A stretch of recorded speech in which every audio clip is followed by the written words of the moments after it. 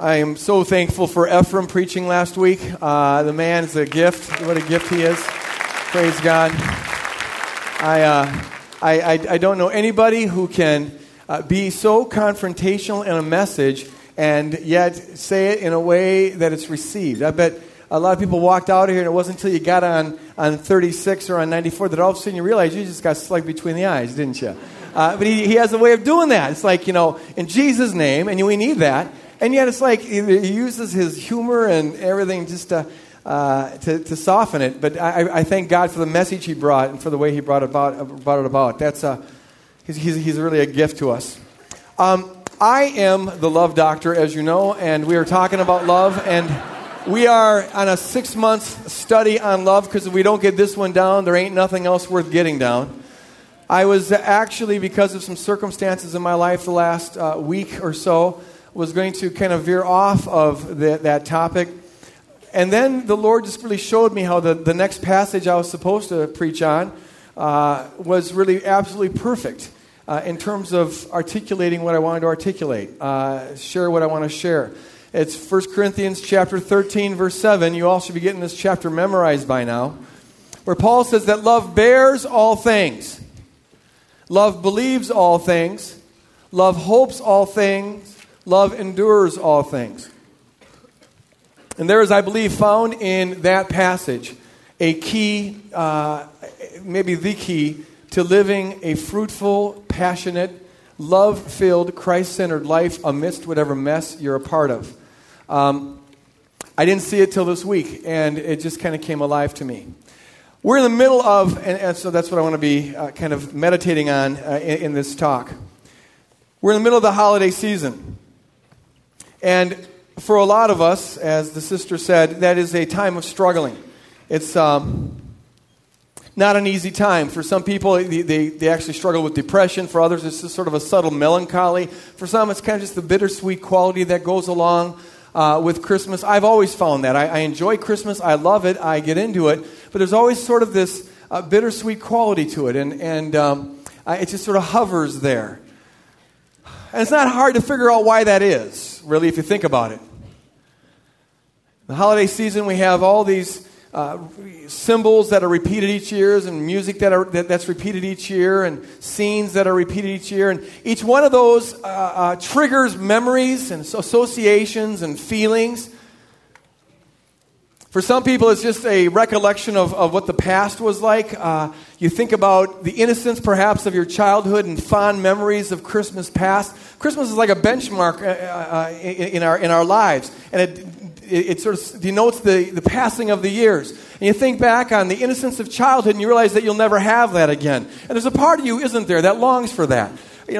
Before you learned out how tough life could be, how harsh it could be, you long for that time. Those fond memories of childhood. It's the ruthless passage of time, the irretrievability of the past. That's kind of sad. Life is a unidirectional journey. You're going in one direction. You can't go back. And that creates kind of a sadness. For some, it's even more profoundly sad than that, because they look back in the past, and it's not a time of innocence at all, but it's a time that should have been innocent. And it's not a time of sweetness at all, but it's a time that should have been sweet.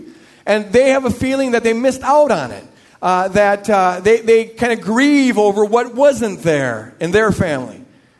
For some people, it's a time where you remember the dreams that you had about life, and that reminds you that the fact that they didn't come to pass.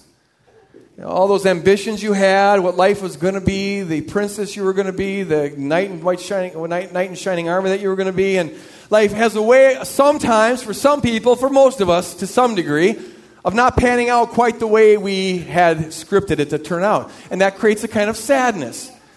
You thought you were going to be married by now, but you're not married. Or you were married in a blue sky high, and you thought you'd have kids, but now you don't have kids. Or maybe you had a child and you lost the child. And it's a benchmark time that causes a lot of people to struggle, to grieve, to have a kind of sadness there. And on top of all that, we have, the media blitz that goes on during the holiday season, where you have all these pictures and portraits and, suggestions about what the ideal family is. There's this husband and wife with 2 children, and they're not bittersweet, they're not depressed, they're as happy as can be, they're totally abandoned, sold out to the situation as they're shopping at Target. That's why they're so happy, is because they're shopping at Target, and that's the point of holding out the ideal.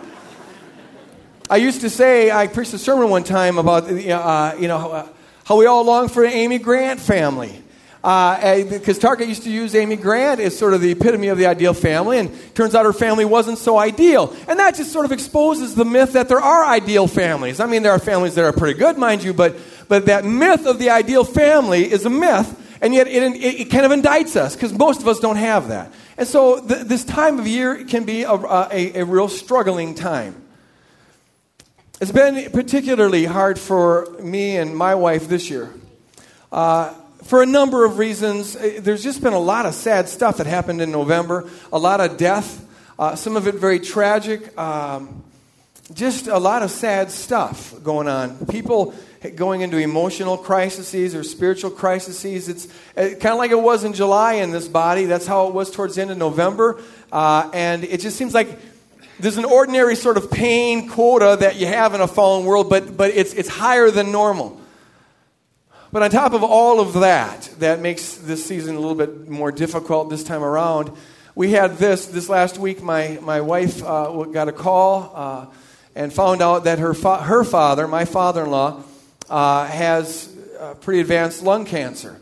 And they're now talking about what kind of radical treatment he needs to go through. He's 70 years old, and this does not look good at all.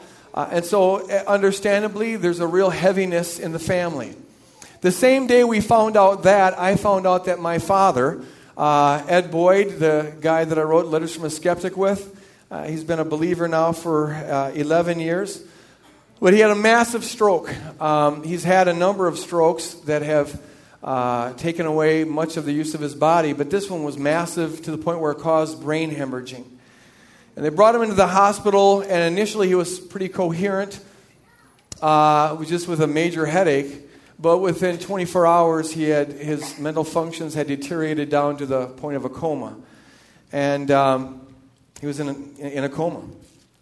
His kidneys, they thought were going to fail, but they managed to correct that. You know, when you're 84, he's 84 years old, and when one thing goes wrong, it tends to be the case that a lot of things start going wrong. So his kidneys start to shut down, but they were able to manage that. And then his lungs started to fill up with fluid and started to fail. His heart rate then, as he was struggling to breathe, went up to almost, fluctuated around 160 for some time, which for most 84-year-olds, that would cause a cardiac arrest. But he's got this massive heart. It's a marathoning heart, and it just keeps on pumping. He has in his living will that we're not to do any sort of invasive or take any kind of invasive or heroic measures to keep him alive or to resuscitate him. So we didn't know whether he would want us to try to, put him on a ventilator or not. And we had to wrestle with that issue as the family. What do you do? But the doctor said that they didn't know how much of the coma that he was in was the result of the brain damage and the deterioration of the brain, and how much of it was caused by the pressure put on the brain because of the inflammation of the hemorrhage. And so they said, he might have a shot to recover at least a good deal of what he had before, which really wasn't much, but it's something to shoot after, and so we decided to put him on a ventilator. Well, the swelling in the brain didn't go down like they were hoping it would. It got worse and worse and worse. So they approached us and they said, we would like to put a tube in his head and drain his skull to take off the pressure, to take out the fluid and the blood that is building up there. And now things are getting really tough because would Dad want this? Would Dad want this? Some of us were of the opinion that maybe it's time just to let him go. And that's too invasive, and he wouldn't have wanted that. But others in the family said, well, we still don't know whether, how much of his brain is still intact, and this is the only shot he's got. And the doctor said that even if you don't do this, he might still survive. It's just that you'll be sure that he'll survive with more brain damage than he otherwise would have had, and can you live with that?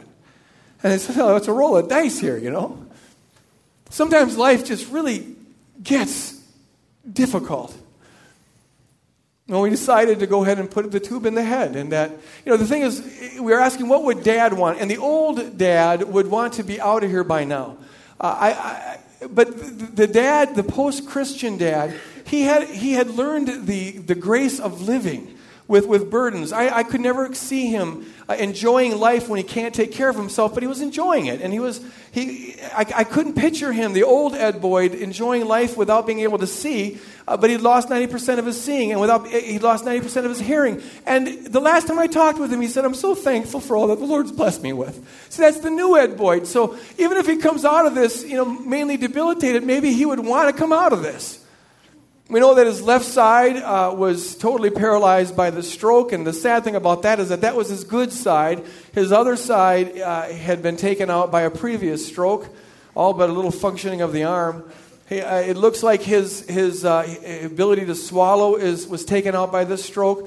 But we weighed everything together and we said, go ahead and put the tube in the head and let's give him a shot at this. The doctor said that if the coma is mainly the result of the pressure on the brain and not brain damage itself, you ought to see a pretty quick response. So we went there the next morning after they'd put the tube in the head and were draining all the fluids out, all the blood out. Went to the hospital, and there was some improvement. He was aware that we were in the room. And I am so thankful for that moment that we had. It may have been our last moment, but we had this moment together. It wasn't very long, but it was very, very precious. We talked to him, and you could tell we said, Dad, if you know we're in the room and you're doing okay, give us a thumbs up. And as he laid there with these tubes all over and unable to open his eyes, his arm went up a little bit, and he went like that. Isn't that great? It was like, oh, Dad's home. Dad's home. And he gave us a thumbs up. And so we were able to tell him all the stuff you'd want to say to a dad in this condition, how much we loved him and how much we cared for him, how thankful we were for all he invested into our lives, what a good husband he's been to his wife, and what a good dad he was to us. And he has had a tough life. We don't choose, for the most part, the hand we're going to be dealt, but we choose how we're going to respond to it. And in some ways, he was dealt a hard deck. But he made it through. He was strong. He was there. And so we were able to tell him this. And as we were talking to him, you could see the emotion on his face. He couldn't cry or open his eyes, but you could just see the look. He on the inside was crying, even though his outside couldn't express it at all. When we had to leave, they had to do something with him, and we had to go. And I just, as I was leaving the room, I turned back and kind of hollered. I just said, Dad, we love you so much. We're pulling for you. But we got to go now. We'll be back. And then I just said, bye-bye. And he mouthed with his lips, bye-bye. Bye-bye. And I was at the hospital door looking back when he did that. I'll never forget that. Bye-bye. I don't know if that was the final bye-bye or not. Right after that, he went back into the coma, and he hasn't come out since. And so now in this next week, we've got some very difficult decisions to make. Weighing what we should do in this. How much time do you give God to heal him? How long do you give his brain just to heal naturally, if that's what's going to happen, if that can happen? And when do you say it's time to go home? It's a very, very tough situation. How do you know what to hang on to and what to let go? When to hang on and when to let go? And see, this is what I want to talk about here this morning. The question really is on one level this. Is it possible to celebrate, and I mean celebrate Christmas in a situation like this?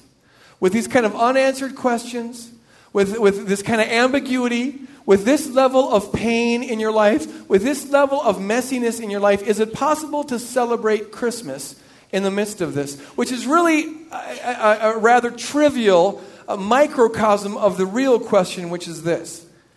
Is it possible to live life fully and passionately and vibrantly and with a celebrating spirit amidst the messiness of life? When life throws a lot of unanswered questions, a lot of difficult decisions that you have to go on, is it possible to live fully and vibrantly? And I think answering that question takes us right into the heart of this passage. How do you believe all things and hope all things while you're still accepting, enduring, bearing all things? How do you put those two together? How do you know is it possible to hang on to something even though at the same time, in a sense, rejecting it. Let me illustrate kind of what I'm talking about. Take a family that has had a severely retarded child. A severely retarded child. A mentally challenged child. On the one hand, they, hearing the gospel, reading the Bible, they see that healing is part of the provision of the cross. And so they want to shoot for the ideal. They want to believe all things and hope all things. And so they want to believe for a healing for this child. So they pray for this child and they do intercession for this child. They lay hands on this child. They anoint the child with oil. They would like to have a child that's at least within the broadest stretch of bell curve normal for human beings. Whatever that might be. This child's clearly off the chart on this. And it's good and understandable and godly that they do that and have faith about that. But see, if that's all they do, they believe all things and hope all things, if that's all they do, they never begin to bear all things and endure all things. They never begin to deal with the child as the child is. If healing doesn't happen, but they're always shooting for the ideal, they never deal with the real as it is now. They never learn to love that child as it is in its handicap. They never learn how to celebrate this child as it is, how to embrace this child. They never plan for the unique challenges they're going to have raising a child like this. It's good to strive, to believe, and to hope for all things, but at the same time, there's got to come a point where love endures and bears and accepts and celebrates. How do you put those two together? That's the question I want us to live in. A lot of us are going to families in the holiday season.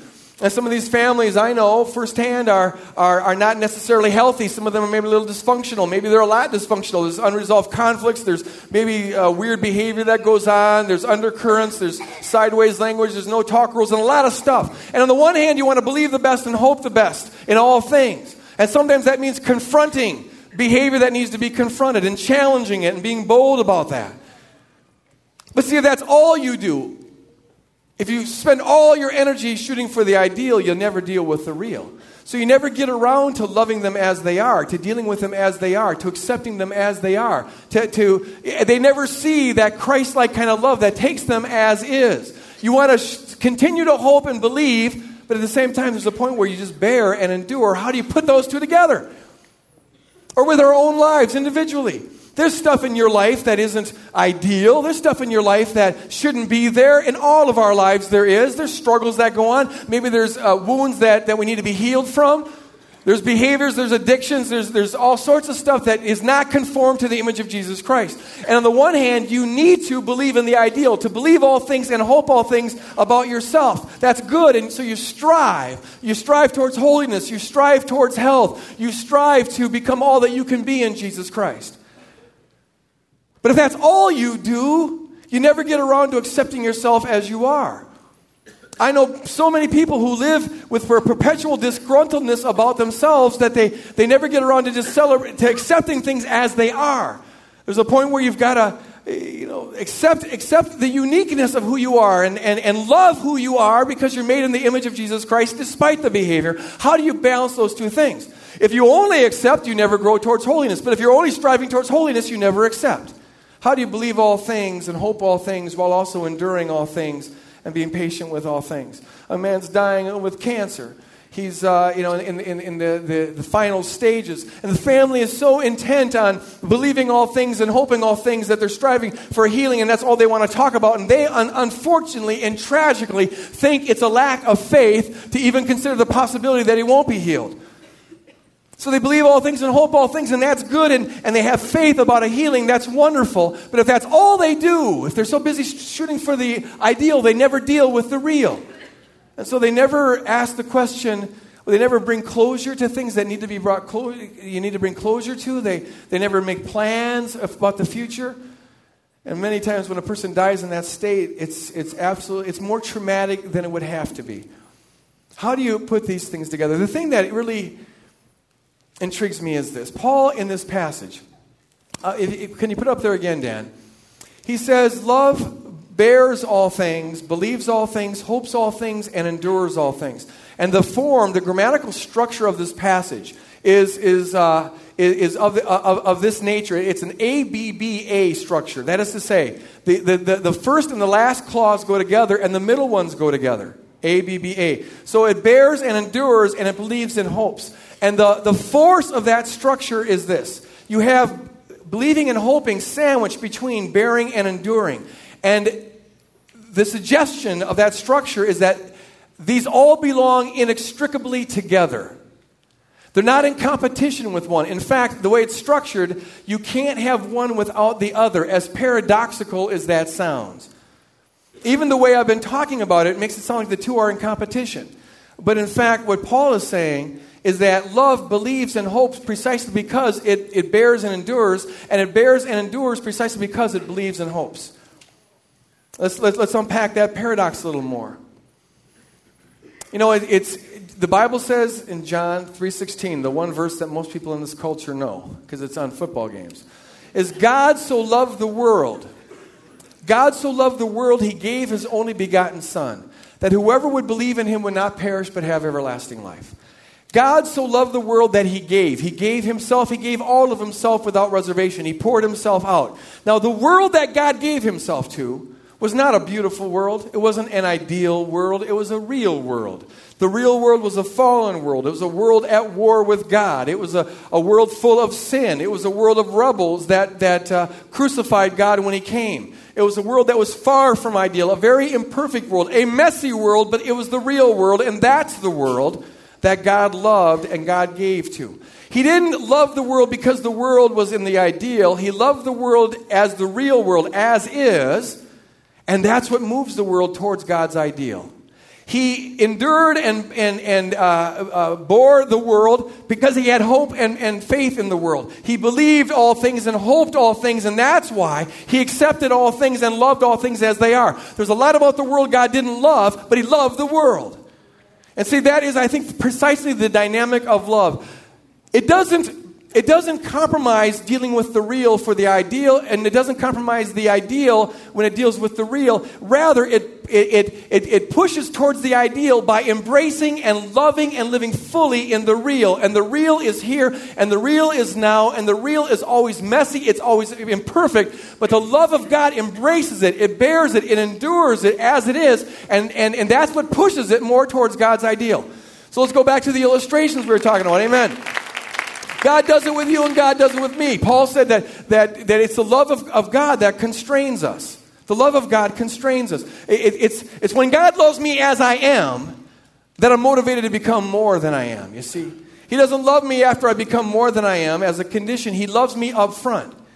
And that's what moves me to be more than I am. One other thing about this, and that is that the Bible says that God is joyful. And we've seen this the last 6 months. God operates out of a center of fullness. His being is full. He is love, and love is joy, and love is life. And out of the fullness of that, he gives to the world. Jesus said in John, I've come that my joy might be fulfilled in you. Okay, God comes as a joyful being. Yes, he grieves in the real, and he suffers in the real, but amidst that there is a joy, and he comes in the midst of the real, the here and the now, as is, as messy as and imperfect as it is, and he gives joy. And it's in giving the joy that we're motivated to move out of that. God's motivation is not joy at the end, it's joy in the midst. God doesn't give joy at the end of the journey, he gives it at the beginning of the journey, and that's the fuel that moves us through the journey. When you learn the secret of living in love, the love that gives amidst the real messiness of things, which means it has to be a love that's unconditional. But when you learn that, now you've found the biblical principle of losing your life and therefore finding your life. You've learned the principle of a joy that's way more significant than happiness, because happiness is based on external circumstances. Let's go back to the illustrations we were using. You have a child that's severely retarded. I don't know what God's normal bell curve of brain function would be. I'm sure it would be very wide, and there'd be a lot of differentiation there and a lot of different IQ scales on it. But this is way off the charts. And so the family that has this child that's severely retarded, they want to believe all things and hope all things, and that's good. And so as God leads them, they should pray for healing. They should seek for healing. That's a good, godly, biblical thing to do. It may be that God would at some point release them of that, like he did with Paul in 2 Corinthians 12. But as long as they feel led, they should press towards that. But believing all things and hoping all things does not mean ignoring things as they really are. Rather, it broadens what it means to believe all things and hope all things.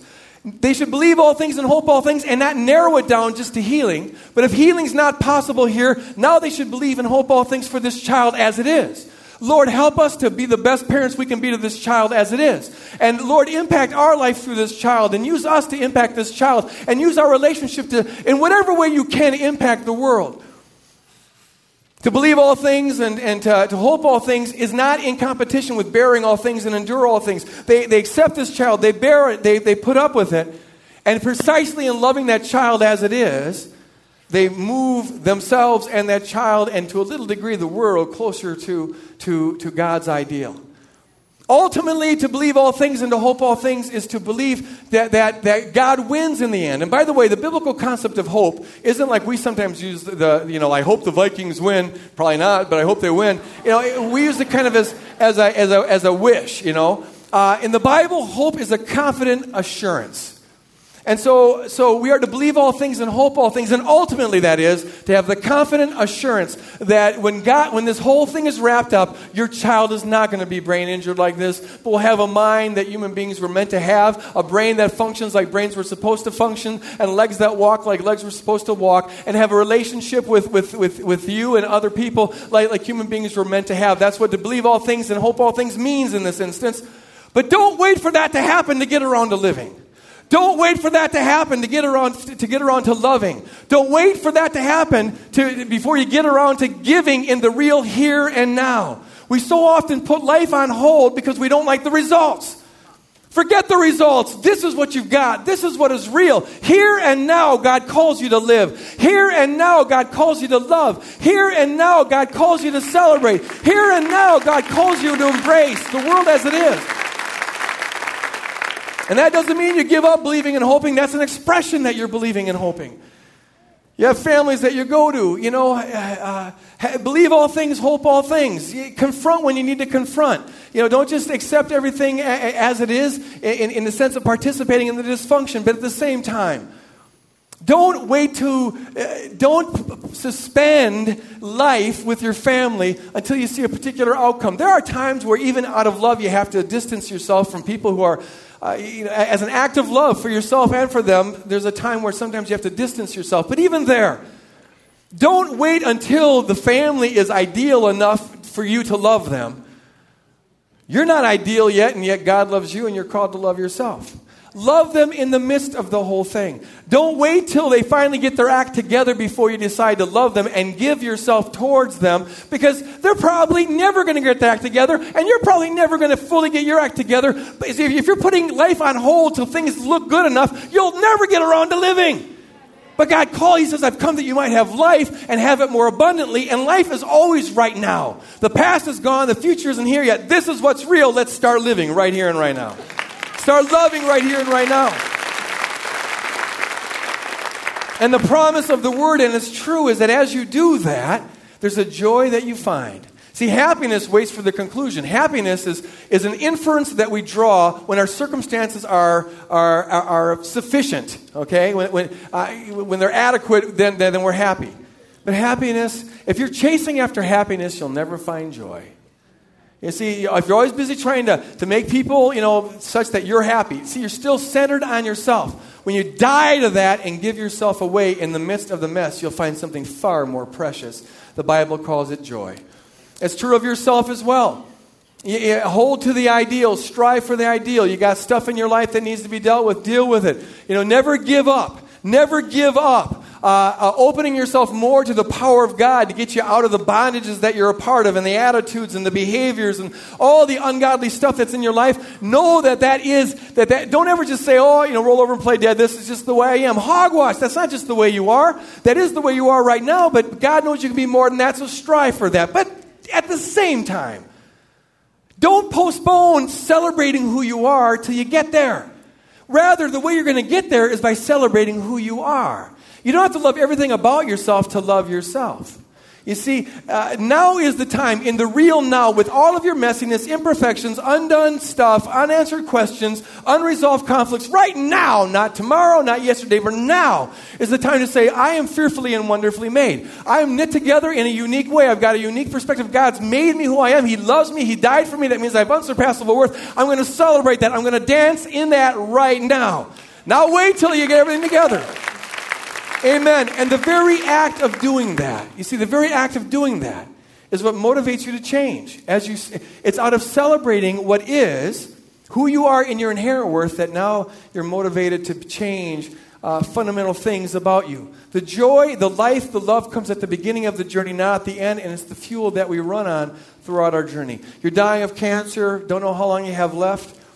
As God leads you, He may release you from this, but as God leads you, you believe, you pray, you believe all things, hope for all things, and part of what that means is you strive for healing, and that's a good thing, and that's a godly thing, it's a biblical thing. Get people around you and do intercession. But at the same time, to believe all things and hope all things includes, not excludes, enduring and bearing all things, putting up with all things, so you deal with the real. Faith is not a gimmick mind trip we play with ourselves to pretend that something is different than it really is. Where we try to talk ourselves into a psychological certainty about a particular outcome. If you've been here for very long, you know that we've covered this from a biblical perspective. There's a lot of variables that affect outcomes, and you usually can't have psychological certainty about how things are going to turn out. Faith is a move towards kind of action. You have faith that God can heal you. Fine, move towards that. Pray about that. But that doesn't mean never deal with the plan of what happens if that doesn't happen. Jesus said, Father, if it's possible, let this cup pass from me. But in this case, it wasn't possible. So also, you pray, Father, heal me. And believe all things and hope all things. But at the same time, don't wait. And ultimately, to believe all things and hope all things means you know that you'll eventually be healed, if not in this life, in the next life. And there'll be a time when you won't have any more cancer, and you'll be in a world that's not plagued by that sort of thing. But don't wait till you die, and don't wait till you're healed to get around to living in the now. This is the real world. It's not pleasant sometimes. It's not happy sometimes. It's very painful sometimes. It's messy oftentimes. But this is the one world we got. And if God loved the world in this messiness, we've got to love the world in this messiness. And so that means embracing the now. If you got 2 days left, live it to the fullest. Embrace it to the fullest. Pour yourself out in the fullest. Ask this question: how can I love passionately like Jesus Christ right here and right now? In this hospital bed, I got 2 days left maybe. I'm still praying for healing, but if that doesn't happen, or whether it happens or not, right now I have for sure. And I need to love. The call on my life is to love like Christ loves right here and right now. And when you do that, embracing the now in all of its messiness, you find something far more profound than happiness. You find joy. You find joy because now you're participating in the life of God, and God is joyful. To give your life away. I don't know what's going to happen with my father this week. I would rather not think about it, but we really don't have a choice. Part of me, it's so complex, you know. Part of me, there's a part of me that's afraid, and some of you maybe will have a judgment about this, but part of me is like, I'm a little hesitant to pray for healing. Unless it's a really, really good healing, because if he just comes out of it, I don't know if he just comes out of it and is sort of semi-conscious and can't move anything and can't communicate and can't think and can't do anything. I don't know if he would want that. I don't know. Just think about this. You know, God kicked us out of the garden because it wasn't good for us to live forever in the condition we were in. He says, don't let him eat of the tree of life, because otherwise they'll live forever. In the fallen state we're in now, death, while it's on one level a curse, it's also a gift. It puts us out of our misery. And it graduates us to something much better if you know Jesus Christ. I thank God for medicine. I really do. My dad wouldn't be here now. I wouldn't be alive if it wasn't for medicine. I thank God for doctors, all of them. Praise God. I think they're doing the work of God. But amen. But sometimes I think we can go so far that we begin to play God. And there's a time to hang on and fight, and there's a time to let go. And I wonder sometimes if we don't get into a competition with death where we think, we push it too far. I don't know. This is the question I'm living in. But I still want to believe and pray, Father, heal him, restore him back. It'd be good to have another year or two with him. And he was, such a testimony by how gracious he lived. On the other hand, if that doesn't happen, and ultimately to believe all things and hope all things is this. Lord, heal him if that can happen here. But if it doesn't, I also believe and hope with a confident assurance that I'll see my dad again. And maybe that bye-bye was our last words, but we'll say hello, hello very shortly.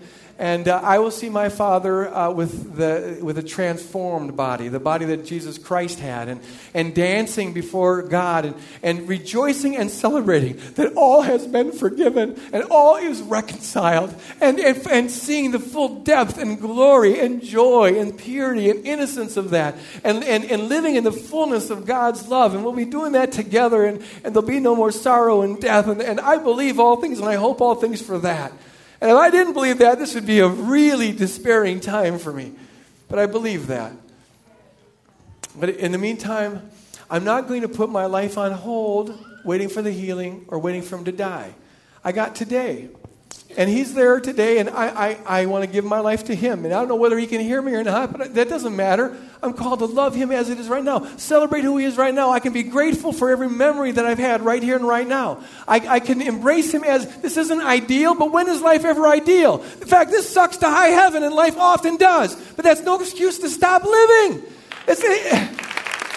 Live now in the mess.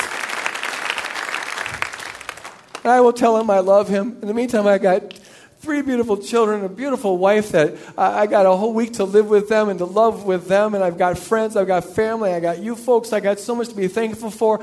And I'm gonna endure and bear all things, even as I believe and hope all things. And it's on that fiddler on the roof balance that we live. You see, it's the art of living gracefully amidst painful ambiguity. The art of living gracefully amidst painful ambiguity. And the way to do that is to love. To love, not seek to be happy by feeding off your environment, but rather get fullness of life from Jesus Christ, and out of that fullness, give your life away. At every moment, in every situation, however messy, that is the right time to give, to love, to embrace, to celebrate. Can you celebrate Christmas when you have these sorts of ethical, painful questions on you, and a messy situation like this? And family like this, and health like this, and boyfriend like this, and wife like this, and kids? Of course you can. That's what Christmas is all about. Christmas is not about being happy. We could do that without Jesus. Christmas is about joy, and that only Jesus can do. He does it in your life, however messy it is, and then you can do it in the world, however messy it is. Let me ask this question, if everyone would just pray. Are you here this morning and you don't know Jesus Christ as your Lord and Savior? You've never surrendered your life to him. It's a matter of your innermost being, your heart. Maybe your life is very, very messy, and you've always thought that God doesn't want anything to do with messy stuff. But if you've heard me this morning, you know that God specializes in messy stuff.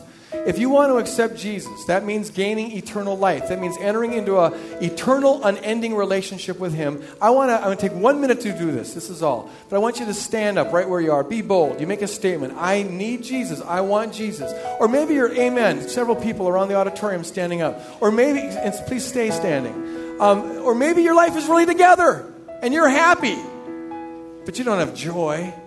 Would you just stand up? The one who created you is the only one who can satisfy the innermost longings of the heart.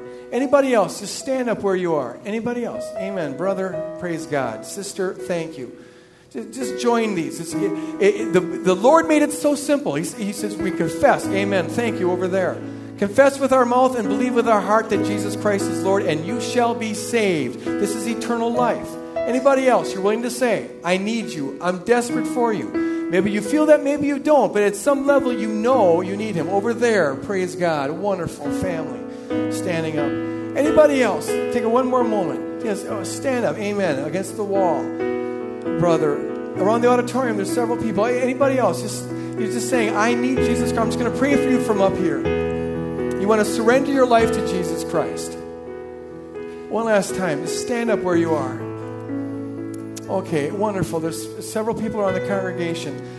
Would you pray this prayer with me right where you're at? And when we're done praying, I want to invite you over to this table to get some information to help you walk with the Lord. Just some stuff to get you started. But we're all going to join with you in this prayer, okay? Over there, and you folks who are standing, just pray with me out loud. Heavenly Father, you created me. You made me. You are my Lord. But I have not lived in a way that reflects that. I confess that I'm a sinner. I've lived my own life.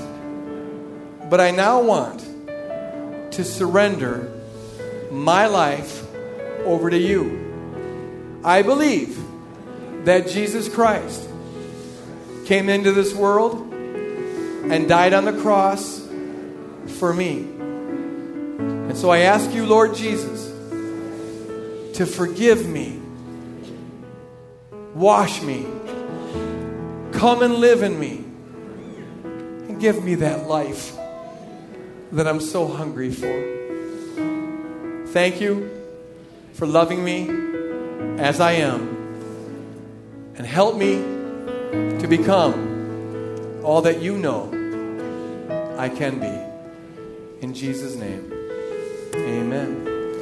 God bless you. God bless you who are standing around. Amen. Wonderful. Welcome to the kingdom of God. All the angels in heaven rejoice. All the angels in heaven rejoice. Amen. That's beautiful. That is beautiful. That's where it's at. Now, you who made that decision, please take the next step, which is just going over to this table and receiving some information, free stuff that will just help you get started in the Christian life. You need to get engaged with the body very quickly.